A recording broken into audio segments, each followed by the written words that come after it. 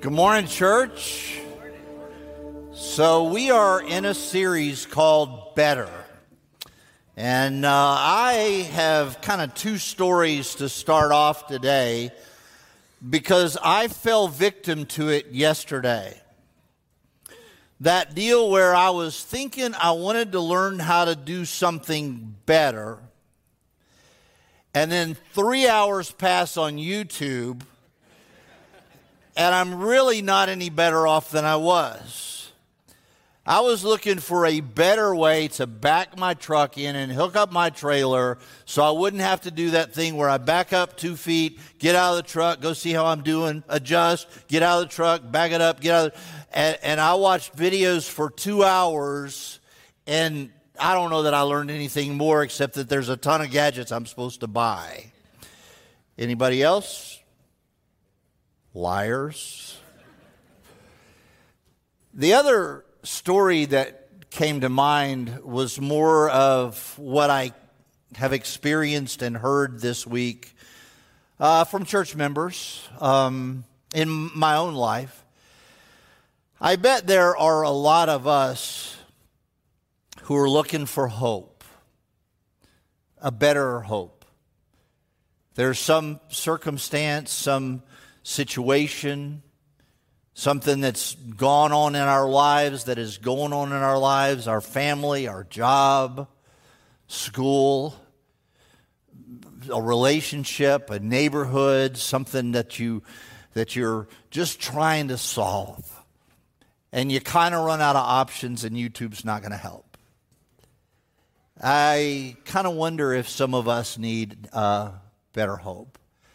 So that's what I want to talk about this morning. In our series, we've been talking about the supremacy of Christ, and the writer of Hebrews wants us to know some things, and so I called those the previouslys. I didn't know until this week that was a noun. Do you know what that means? Previously on. So the guy on an anonymous quote, he says, I was late for the show. I missed the previouslys. Well, you don't want to miss the previouslys. So here are the previouslys in terms of where we've gone in this particular series. In case you've missed it, we're going to be in Hebrews chapters 5 and 6. I realize it's ambitious for me to try to do 2 chapters of Scripture in one Sunday morning, but hang on. If it feels like you're drinking out of a fire hose, you probably are. Previously, in Better, the writer of Hebrews said, hey, the supremacy of Jesus is just better than anything else you've tried. That's the first thing. He said, so don't be discouraged when you get tough times, because trust me, Jesus is better.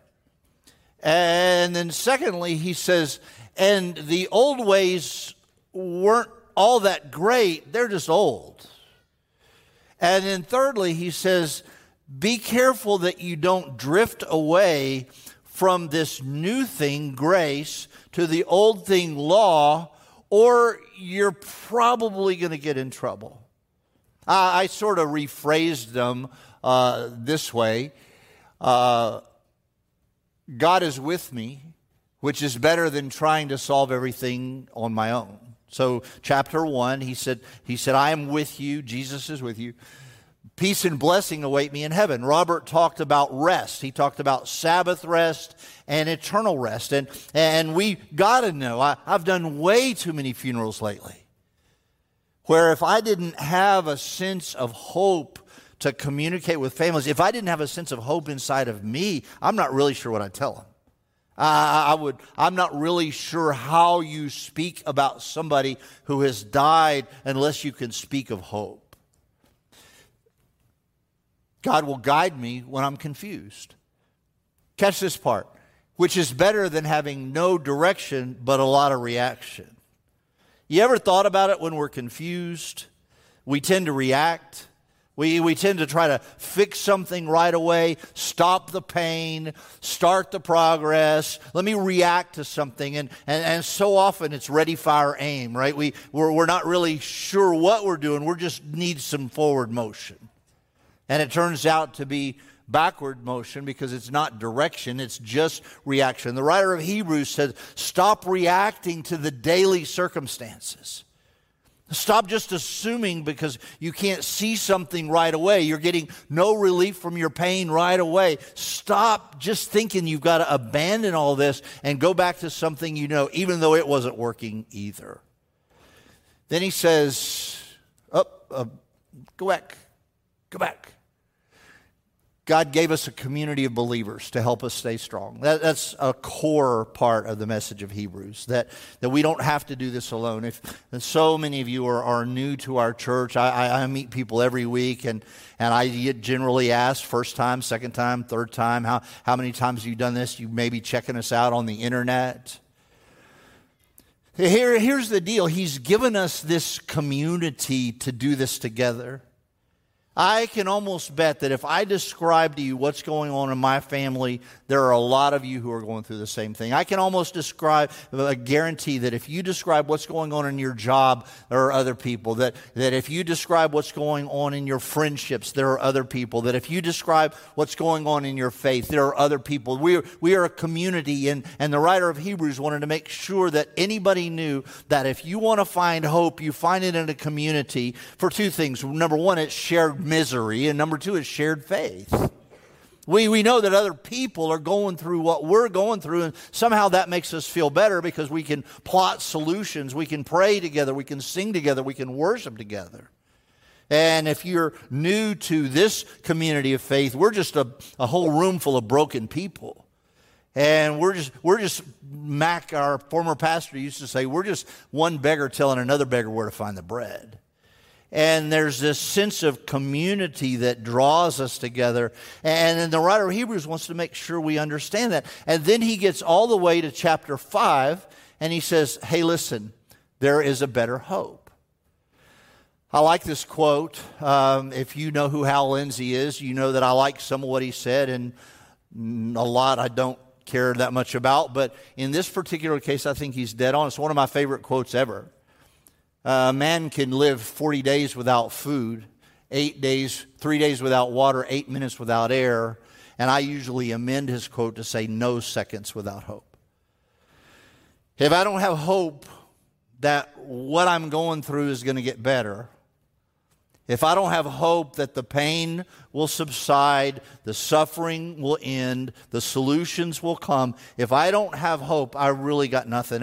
And again, I don't know what I would tell families who are grieving over a lost loved one if I couldn't tell them of the hope of the resurrection, the hope of eternal rest, as Robert talked about last week. And so he's saying here that there is a better hope, and he takes an awfully long time to get there. Now, here's my definition of hope. Hope is looking ahead to what God has while paying attention in the present to what he tells us. So I want big picture, right? The writer of Hebrews. I know that there's encouragement. I know that there's an end to this. I know that there's a reason for this. I know that there's a purpose for it. I may not be able to see it now. I may not be able to solve it now. But I know there's something out there that I can grab onto, or at least somebody else that I can hold hands while we face it together. And so it's holding on to what he has for us, but still paying attention to what he's telling us along the way. I don't want to get so caught up in my misery that I don't pay attention to what God is telling me, that I don't pay attention to the words of Scripture, to the words of a song, to the counsel of a friend. I want to be all about the future and what God has for me in the future, but I also want to be all in to what he's telling me along the way. And then the writer of Hebrews says it this way: let's move beyond the elementary teachings. Let's move on to maturity.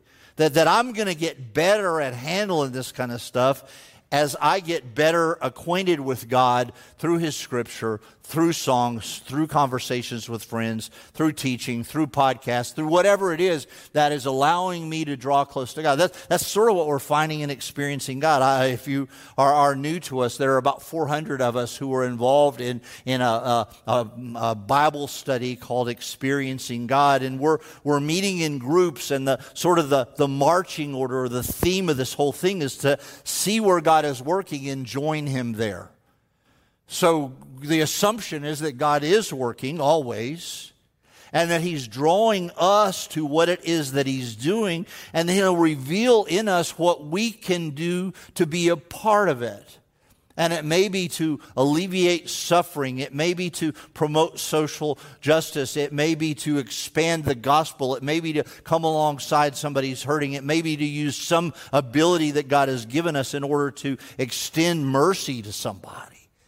Whatever it is, we're trying to learn to pay attention to what He's telling us. And then back there in chapter 4, Robert talked about this verse. The Word of God is living, it's active, sharper than any two-edged sword, piercing to the division of soul, spirit, joints, marrow, discerning the thoughts and intentions of the heart. So he's using the Scripture, he's using the words to songs. Robert is really careful to curate songs that allow us to experience Scripture even as we sing it. And so he's teaching us, he's showing us how he's working, and he's inviting us into that reality. So here's the deal. The word hope occurs 5 times in Hebrews, and Hebrews, of course, was written in Greek. The Hebrew idea for hope is the Hebrew word tikvah, and usually it's put with the preface or the preposition ha, which is the definite article before it. That's all I can do in terms of grammar. Ha tikvah means the hope. And it's not just this pipe dream. When the Hebrews said ha-tikvah, they said the hope, the expectation. God has said He would move, He will move. God has said He will work, He will work. God has said He will heal, He will heal. And it's this grasping onto a certainty of what's going to happen in the future. And so then the writer of Hebrews, of course, wrote in Greek, and in Hebrews 3, he says, we hold on to hope. In 6, he says, we hope till the end. And so you can see that it's not this vapor kind of hope. It's based on something solid. It's kind of like when you turn a light switch on in your house. You don't hope that the lights are going to come on. All of your past experience teaches you that unless there's some kind of mammoth storm outside, the lights are going to come on. It doesn't come into your mind to question that. That's the hope that the Hebrews and the Greeks shared. Hebrews 6, we take refuge in His plan. We take hold of the hope of His promises. One of my life verses is from Philippians chapter 3, and Paul is writing there to the church, but I love the way it's phrased. He says, I press on to take hold of that for which Christ took hold of me. That when I gave my life to Jesus, when you give your life to Jesus, He takes hold of you. When you begin to be a follower of Christ, when you say, okay, I get it, God, my way's not working out very well. I need hope. I need that sense of what you're doing. I need to be part of your plan. So I'm in. He takes hold of you. And He says, I've got a job for you. And that job may change. There may be lots of jobs over the years. Believe it or not, in a former life, I was a youth minister. And before that, I was a mechanic. I mean, he's got lots of things for us to do. And so He takes hold of us, and we press on so we can take hold of that for which He took hold of us. That's for Hebrews chapter 7. Hebrews chapter 7, says grace allows us a better hope in Jesus. And remember, the writer of Hebrews is aiming all this stuff to Jewish Christians who are still trying to get over this system of sacrifices that they really, really loved. I mean, if you read the Old Testament, the Hebrews were all into sacrifice. We're going to sacrifice something for a love offering, a sin offering, a guilt offering, a grain offering. Any excuse, we're going to sacrifice something. And we're going to bring it to God with the hope that He will give us favor in some area. He'll forgive us of something. He'll bless us with something. Sometimes we just bring something because we're happy and we want to make an offering to God. Let's kill something. And so the writer of Hebrews said, you guys are really, really fixated on that. And that sort of brings us to the introduction that I'm going to get to in a second. Hebrews 10, he says our confession of hope is made with total confidence. And then in Hebrews 11, it becomes not a noun but a verb. Only time this verb is used. When he says faith is the assurance of things hoped for, the evidence of things not yet seen. Hebrews 11:1. And so the concept of hope, a better hope, it runs throughout Hebrews, but we're kind of going to focus our attention on just 2 chapters, 5 and 6.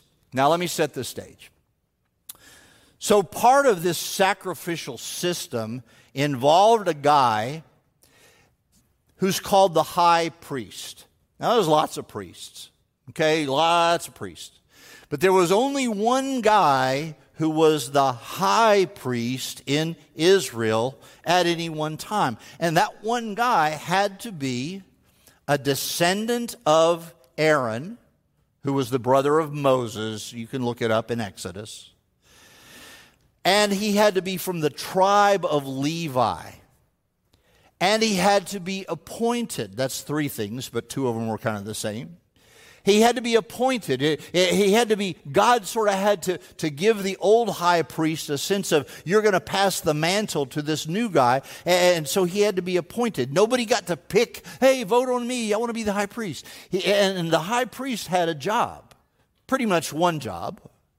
He had to go into the most sacred place in the temple once a year to offer a sacrifice, here we go again, for the sin of all of the people in the land. All the sins that they had committed, would commit, were thinking about committing, thought nobody else knew they committed. He would offer some bloody sacrifice for the sins of the whole nation. They called that the Day of Atonement. The word atonement means forgiveness of sin. And so this guy, the high priest, he'd go in there once a year. But the writer of Hebrews picks up there in chapter 5. He said, here's the deal. Every high priest, verse 1, and I didn't put all the verses up here because there's just so many of them. So look up Hebrews 5 on your swipey thing or your Bible or even the Bible that's in the chair thing in front of you. It's in there's this much, and then Hebrews is right there. So every high priest is chosen from among men. So he says he's a human. He says, and he is appointed to act on behalf of men in relation to God. So he goes in once a year. He offers gifts and sacrifices for sins. He can deal gently. I love the way it says it. This is the English Standard. He says, he can deal gently with the ignorant and wayward. That's us. He says, since he himself is beset with weakness. In other words, the high priest is just like us. He's a human that got picked because of his family line, because of his tribe, because of his availability, because of whatever. He got picked, but he's just a guy like we're a guy. So the writer of Hebrews, and of course the Hebrew readers of this are kind of gasping, right? The high priest, oh no, he's not normal. Yeah, he is. Verse 3, because of this, he's obligated to offer sacrifices for his own sins, not just the sins of the people. He has to say to God, okay, what I'm about to slaughter is for me as well as for all these wayward and ignorant people. And so it says, no one takes this honor for himself, but only when called by God, just as Aaron was. And then he switches gears to talk about Jesus. He says, Jesus is the same way. He didn't make himself a high priest, but he was appointed by God. And then he quotes Psalm 2, "You're my son, today I've begotten you." He quotes Psalm 110, "You are a priest forever on the order of Melchizedek." And all of us go, "I can't spell it, I can't say it. What in the world are you talking about? What is a Melchizedek?" Well, I'm going to give you the answer next week. Because the writer of Hebrews introduces this. He drops the Melchizedek bomb twice at the end of chapter 5, which is the same number of times that he's mentioned in the entire Old Testament. I'll give you the Cliff Notes version of it. He was before the Ten Commandments, before Moses, before Aaron, before this priesthood thing, before the system of sacrifices. He was what the Bible calls the priest and king of Salem. You know that as Jerusalem. And so he was the king and priest of Jerusalem. It's the only time that a king and a priest were ever together. You had kings who weren't priests, you had priests who weren't kings, but you didn't have any of them together except for that guy. And so for the writer of Hebrews, he says that this Jesus is both priest and king, like this guy was. So he's different than all of those other priests who offered all of those other sacrifices, who atoned for all the sins of the people. Jesus is different because he is both priest now and king forever.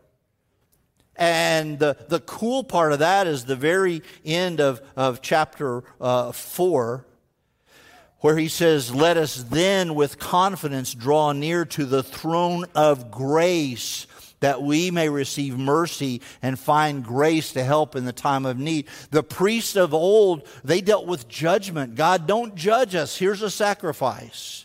The kings of old dealt with justice. I'm a king. I reign on the throne of judgment. But Jesus, according to this, reigns on a throne of grace. How cool. He's flipping the script. And the writer of Hebrews is pleading with the readers, hey, don't go back to that system of sacrifice. Jesus is better. Okay, it gets dark here in a minute, but stay with me. So, verse 7, chapter 5, he talks a little bit more about Jesus. He said he suffered. He offered up prayers with loud cries and tears, probably thinking about the Garden of Gethsemane.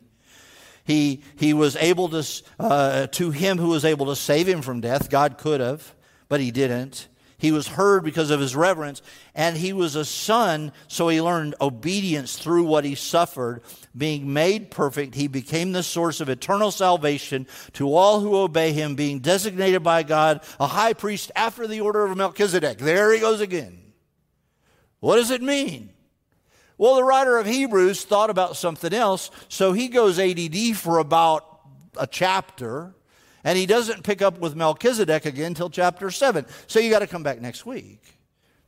Instead, he goes, before I talk about that, before I go all about why the high priest of old has been replaced by this priest and king, I need to talk to you about your spiritual condition.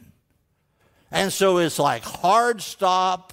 It's like not going there right now. I'll get to Melchizedek here in a chapter or so. But right now, I need to talk about you guys. And so it's like this incredible hard stop where he says, I'm going to talk about something else. But the backdrop is we're still pursuing that better rest. A Sabbath rest and an eternal rest. Now again, here's the review previously.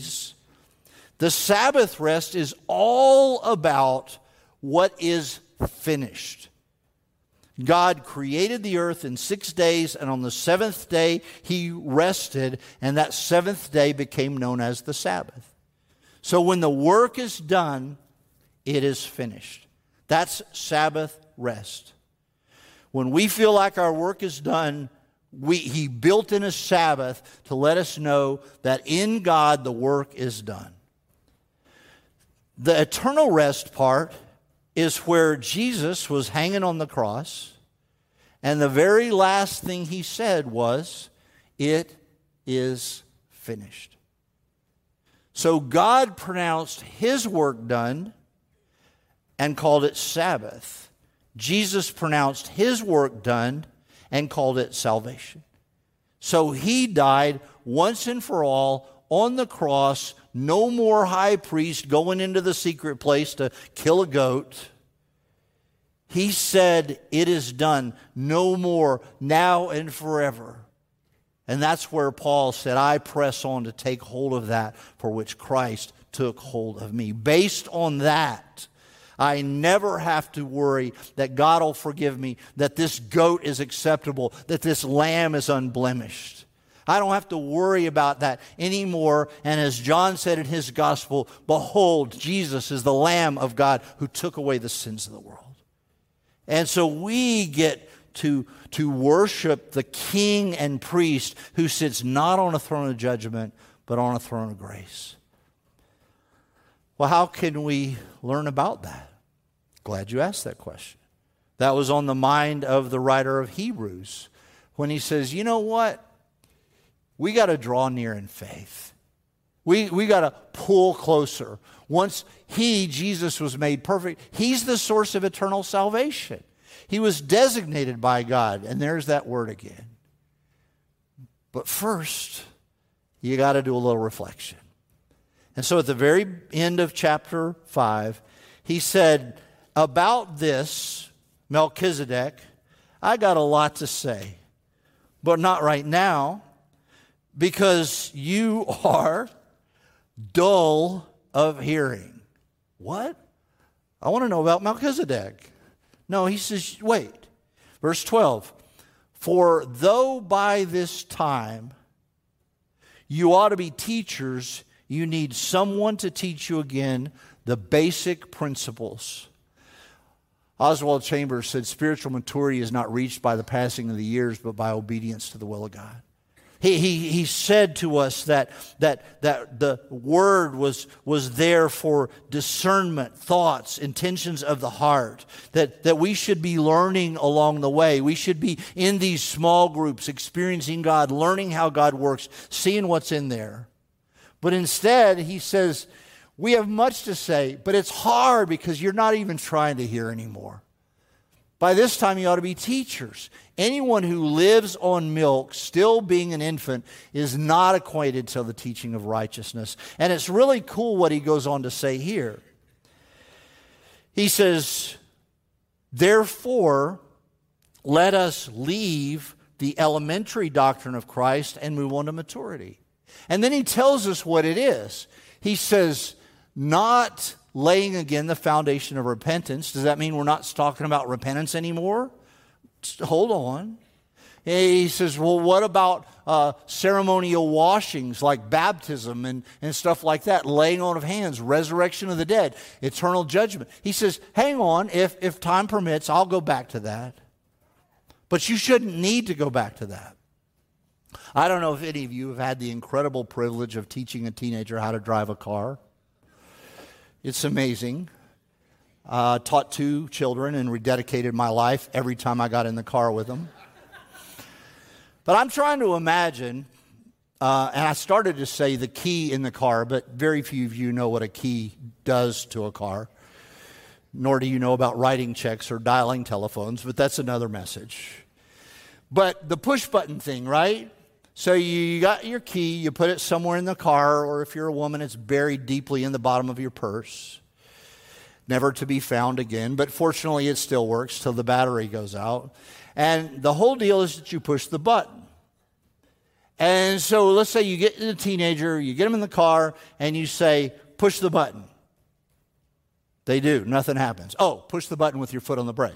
Oh, starts. Awesome. Turn it off, we'll do more tomorrow. Next day, push your foot on the brake, push the button. Good job. We'll do more tomorrow.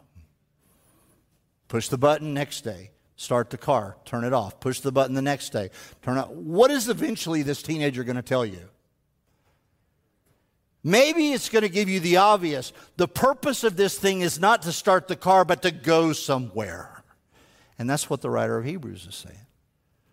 The purpose is not just to start the car.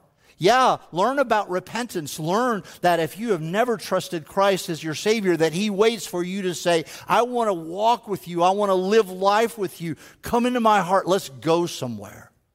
Of baptism, yes, if you have accepted Christ as your Savior and you've never been baptized as a believer, as one who is a spiritual adult who said, I have grasped onto this, you need to be baptized.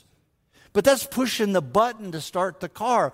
The writer of Hebrews is saying, you guys have heard all about repentance. You've heard all about baptism. You've heard all about the law. You've heard all about judgment. You've heard that you don't need a high priest anymore to go into the place and offer sacrifices for you, that Jesus did that once and for all. Now let's move on. And he says this, God permitting, we will do so. He says we should move on. The very last part of chapter 5, solid food is for the mature, but those who have their powers of discernment trained by constant practice to discern good and evil. That's what we're trying to do with experiencing God. We're trying to figure out where God's working. I want to distinguish what's good advice, what's bad advice, what's godly advice, what's worldly advice. What is me just trying to imitate the culture and fix everything myself like I used to do and like I still sometimes do? And what about it is trusting Jesus for the hope that I have because I know that God has something for me. I know that He's got something for me. And so the writer of Hebrews is trying to say, we've got to move on. And then he gets a little bit dark. If you got your Bible or your phone, verse 4 is problematic. For it is impossible in the case of those who have once been enlightened. Stay with me. Who have tasted the heavenly gift and who have shared in the Holy Spirit and have tasted the goodness of the Word of God and the powers of the age to come, and then have fallen away, to restore them again to repentance, it is impossible. Now, people read that, and appropriately, they're scared to death. You should be. You should be.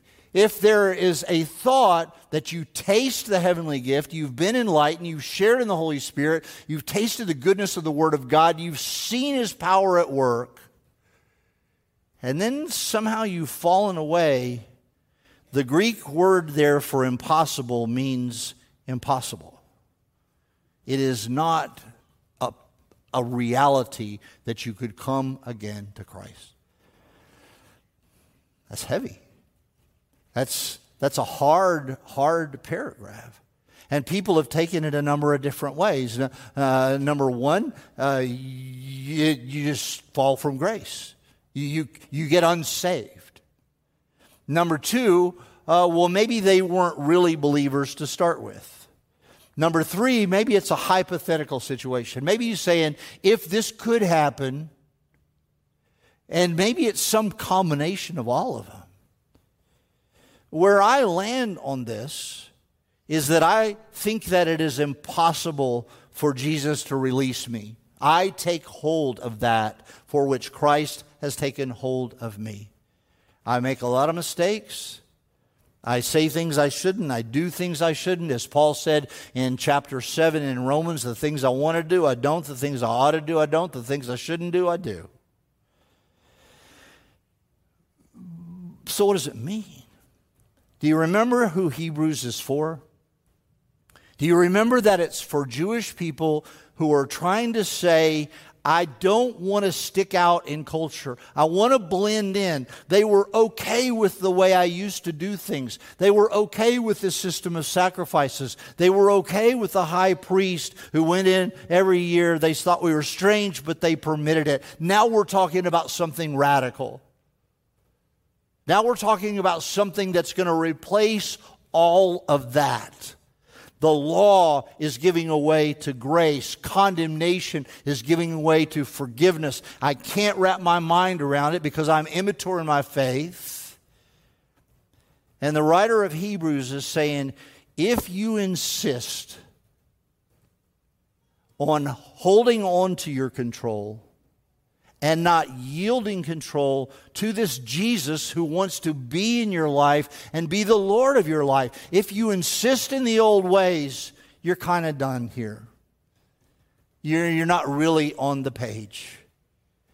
And the language of falling away and things like that's okay, but the essence of what he's trying to say is that these Jewish people wanted to go back to their old system of solving their sin problem on their own, entrusting it to a human. Well, there's one thing that's the same between the old priest and the new priest.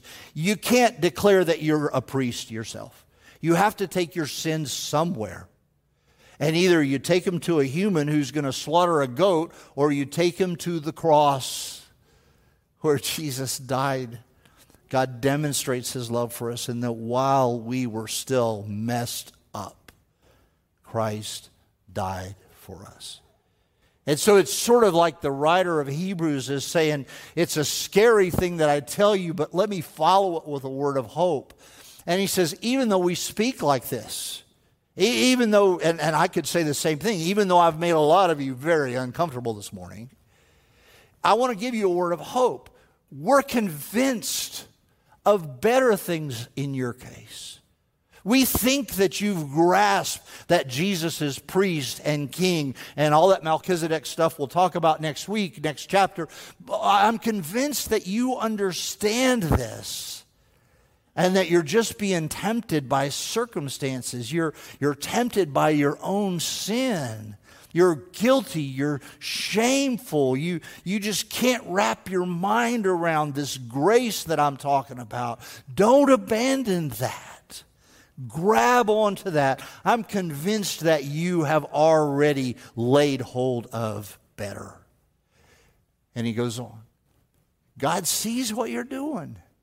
He knows of your love for him. He knows of your justice that you try to extend to others. He knows all of that, and he's not ignoring it. You have shown him as you have helped people and continue to help them. And so he ends with this. He says, so you have this hope. We have this hope. You're not in danger of falling from grace. We have this as a sure and steadfast anchor of the soul, a hope that enters the inner place behind the curtain. You get it? Please hear it. It's not the priest that goes behind the curtain. It's the hope. It's the hope. Hope. It's the steadfast fastening on to the reality of what's going to happen in the future, that Christ died once and for all of us who would apprehend it. And we get to take to our high priest our sin, our brokenness, our guilt, our shame, our relationships, our family, our work, our anxiety, our fear. We get to take all of that to him, and he takes that hope of resurrection power, the hope of eternal rest, the hope of Sabbath rest. He takes it all, and he gives us this anchor. Verse 20, last verse, where Jesus has gone as a forerunner on our behalf, having become the high priest forever, on the order of Melchizedek. So, got to come back next week. Here's kind of the cliff notes. He says, you have to know me. You don't have to know me through a priest. You have to know me. And if you know me, you have to love me. We've discovered that in the Experiencing God groups, that a love relationship is what he calls us to, not to do something heroic, but to love and be loved. So if we know him, we love him. If we love him, we begin to trust him. We begin to leap into his arms like a baby leaps into the father's arms. We begin to trust him that my situation, my circumstances, my shame, my guilt, my crummy whatever it is, that all of the stuff that just is tying me up in knots, I can bring to you in trust that there is a hope for something better. Don't know how it's all going to work out. I just know that I'm looking at the record in the Scripture. I'm looking at what you've told me. I'm looking at what people have experienced. And I'm going to know you. I'm going to love you. I'm going to trust you. I'm going to hope in you. Would you bow your heads? To know God and be known by Him, to love God and be loved by Him, is a forever kind of thing. It starts with a simple response. God has already done all the work. He is calling you. John 6:44 says He's calling you to Himself. And if you have never said to Him, I want to follow you, Jesus, maybe it begins with a prayer this simple. Lord Jesus, I need you. Thank you for dying on the cross for me. I don't know how I'm going to trust you, but I want to. I don't know how I'm going to love you, but I want to. Please help me to learn the things I need to learn, be around the people I need to be around, so that I can grow in this relationship and move past milk to solid food. Amen. Maybe you said that today. Maybe you're still trying to figure it out. Maybe you're still reluctant to let go of the old ways of you solving everything and giving it to God. I'd like to challenge you today. We have greeters out in the lobby, at the connection corner. We have pastors all over the place. We have friends that are sitting on the row with you, maybe somebody you don't know. And if you've never trusted Christ, if you've never been baptized, if you've never had that sense of resolve that you are putting away the old and you're grabbing onto the new for the hope of the Sabbath rest and the eternal rest, God, I want that. If you've never done that, would you begin that conversation today? There are people out in the lobby that can lead you through that conversation. We pastors hang around all the time. Begin that conversation today. If this is your first time in a long time at church, or you're just trying to get back in the groove, maybe it's just a reminder that the old way of trying to fix everything on your own, it's really not working. Don't know how it's going to work out for you. If I was to promise you white teeth and straight hair or hair, I would be lying. I don't know how He's going to work it out for you. Oh, but what a great adventure. Oh, Father, guide us in your name.